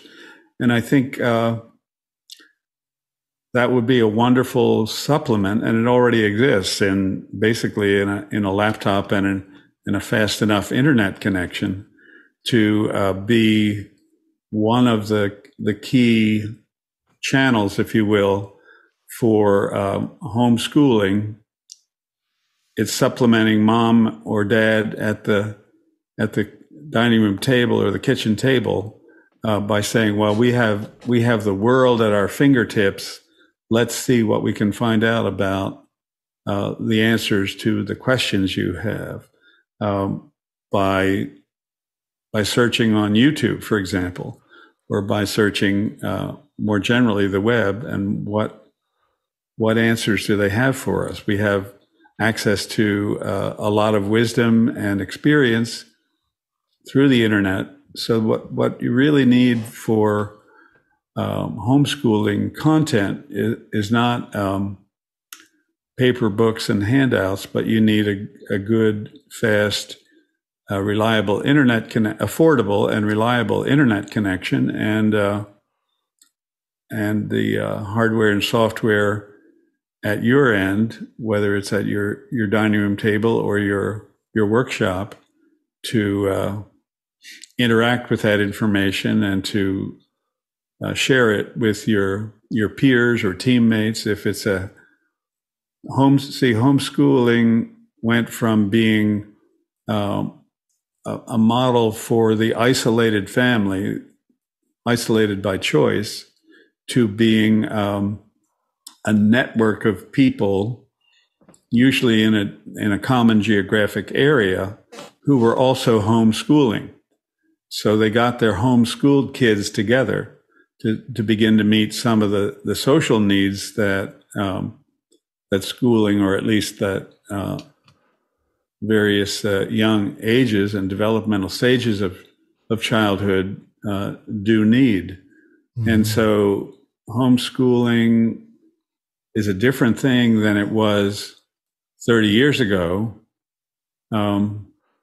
because these sort of informal groups, pods, they got to be called in during the shutdown due to COVID-19. Small groups of learners and some of their parents would get together either virtually or in person and do interactive learning, sort of reinventing the one-room school with perhaps more than one adult involved or hosting. So that, and certainly the hardware and software that we have access to today, the Zoom technology and the good advice we have through office hours about good audio and lighting and so forth and so on, do's and don'ts, have made it a higher quality experience when you're reaching out to connect with others in support of your learning.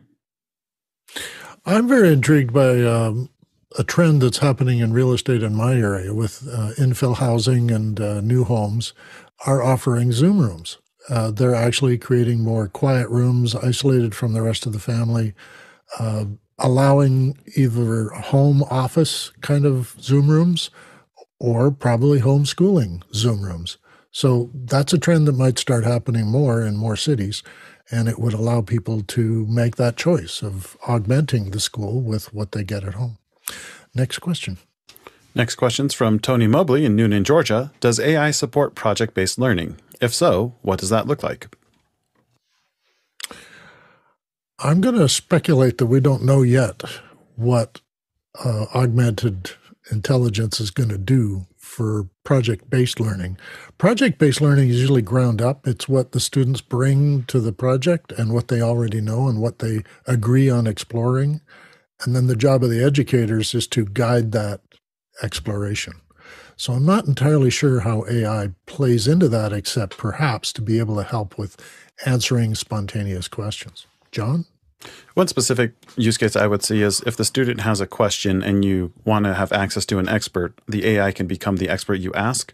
It'd be tough to make sure that it's to validate what it's telling the student, especially if the teacher themselves don't know enough about the topic to verify that. All right. Next question. Next question's from Douglas Carmichael. Do you think that Apple-style curriculum or equipment grants to homeschooling families would be a viable program in the United States?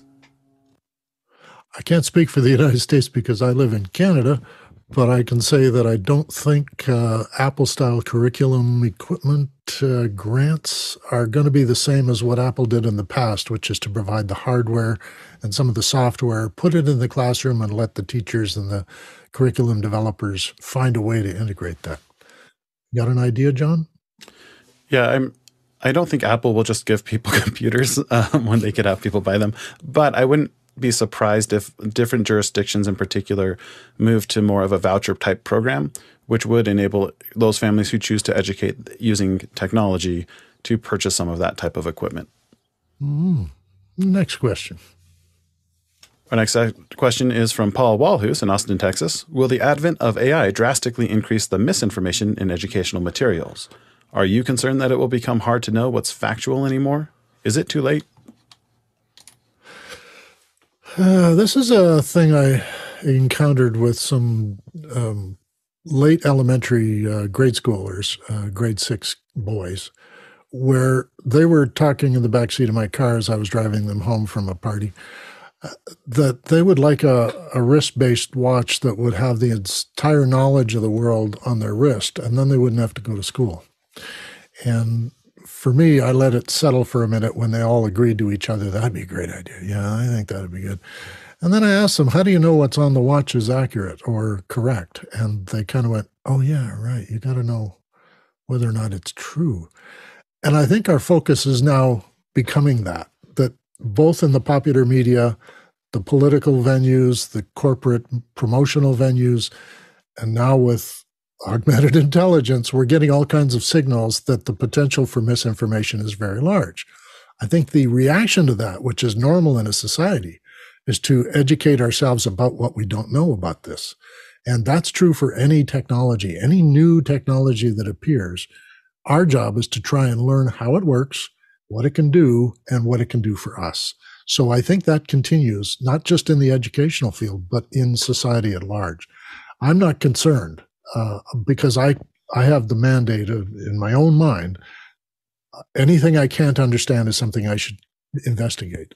So if I can easily understand how something operates, like a heating system or a plumbing system, that's great. I can access that. But if there's something coming along and somebody's telling me that this blockchain thing is going to change everything and I don't understand how blockchain works, it's on me to go out and find out just how all that works. Next question. Our next question comes from Tony Mobley in Noonan, Georgia. With all of these innovations in technology, what would be a good personal development avenue for some educators to embrace during the summer? Go ahead, Dr. Clark. Tony, I think that every educator could add 10% to what they're capable of doing with technology and distance education approaches, even though it's they believe that it's unlikely that there will be another demand for a quick pivot to 100% online teaching and learning. That I don't think it's realistic to ask educators during the summer to change everything, to make a 1,000% change in what they can do and the hardware and software and techniques for distance education that they possess, to go from 0 to 100 in a month in the summer. But if you can go from 28 to 48, that would serve you well, both in ways that you can predict and the ways that you cannot predict. So it's a good time, I think, to gradually build your competence, to broaden your competence, to upgrade one part of your technology, perhaps the audio, perhaps the video, perhaps your the frequency with which you invite family members from near and far to a weekly or bi-weekly family meeting on Zoom. And so the more regularly you use these technologies, the more comfortable you become with them, and therefore you will be more confident if and when the opportunity arises or the mandate is reissued that, hey, you've got to do this professionally and you've got to do it tomorrow. So that would be my advice, to play with the technology in a way that can gradually increase your competence and familiarity with the technology, even though you're not working on a deadline to get to be 100% super presenter by September 5th. John? I have two suggestions. The first one is treat yourself. Find a book that you want to read for yourself. It doesn't have to be education related or technology related or nonfiction. Just do something that you will enjoy, especially reading a book to help you maintain your focus and recover from the tough school year. Secondly, I'd really encourage you to join us next week in office hours. We're going to be designing a lesson plan. So we're going to try to, in the first 20 minutes or so of the hour, to write an entire 6-week curriculum for whatever age students you have using AI tools. And I think learning how to use some of these tools will help empower you to spend less time designing good curriculum so you can spend more time focusing on your students. So I think that would be the main area I would focus on in the time I wanted to devote towards self-development over the summer. And sometimes summer is good to just take a break too. Next question. Our next question's from Paul Walhus, Austin, Texas. What's the current state of special education transportation where you are and in general? In Austin, we have Cap Metro. And what about pedestrian mobility?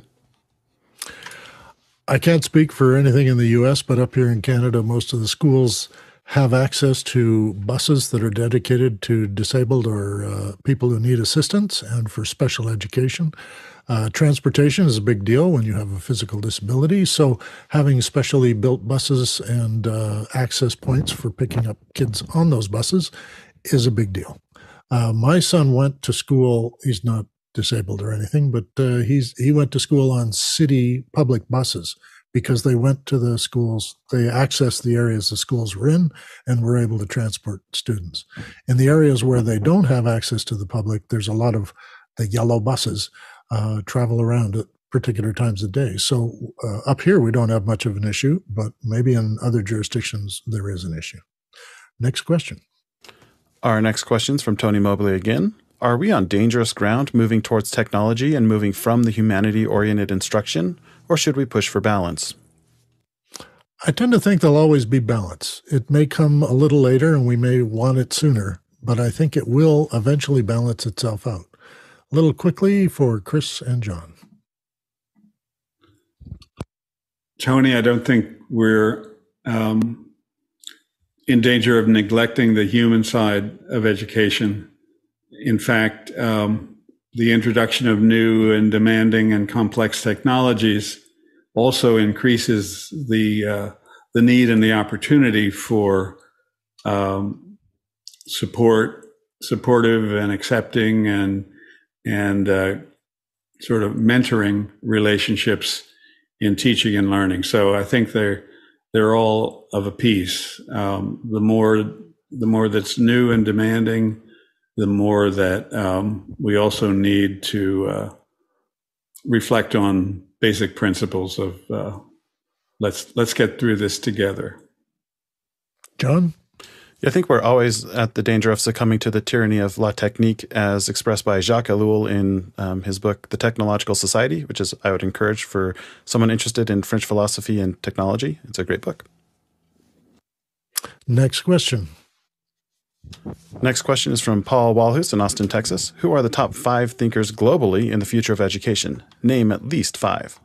Well, I think there's 3 of us right here. But no, I think this is a question we'll need some time to look up and maybe make our own choices.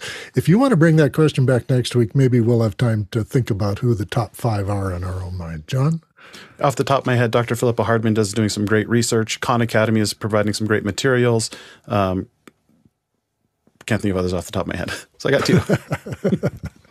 Okay. Last question for the day. Last question is from Paul Walhus. Sports and education go hand in hand. What can you say about the future of sports in education?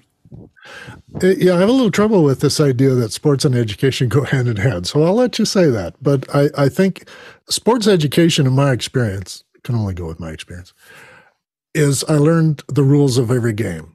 I didn't really learn to be very good at a lot of these things because the time period in the school is not enough for the 10,000 hours I need to be kicking a soccer ball properly past a goalie.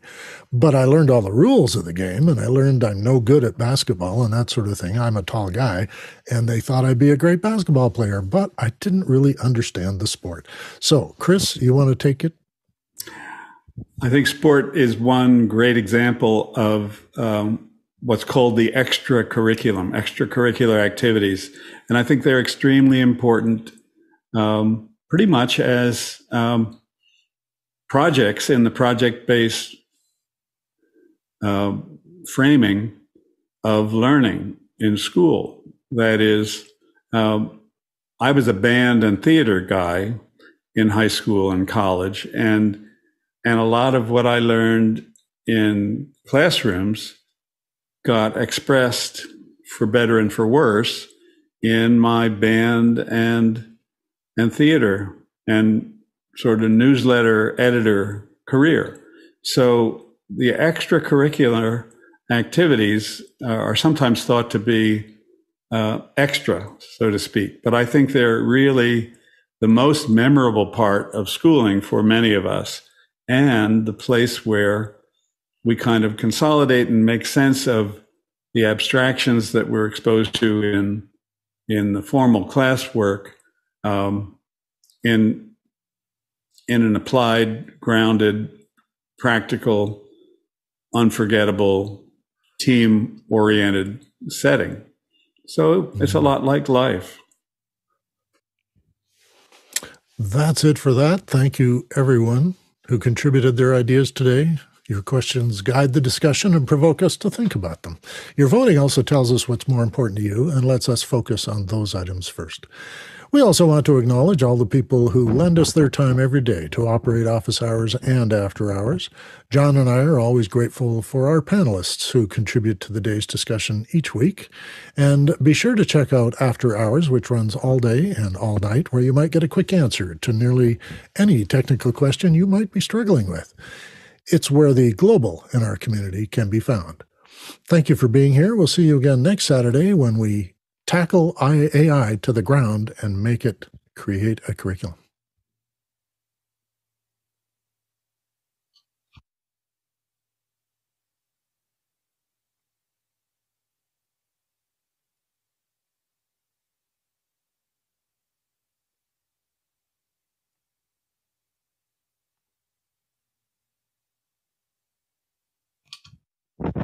Thanks, guys.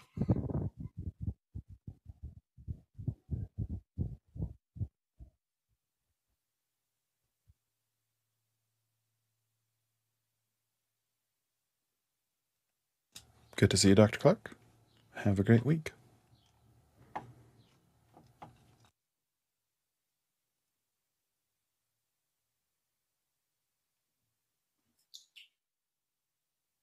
John Snyder, do we have a debrief scheduled or not?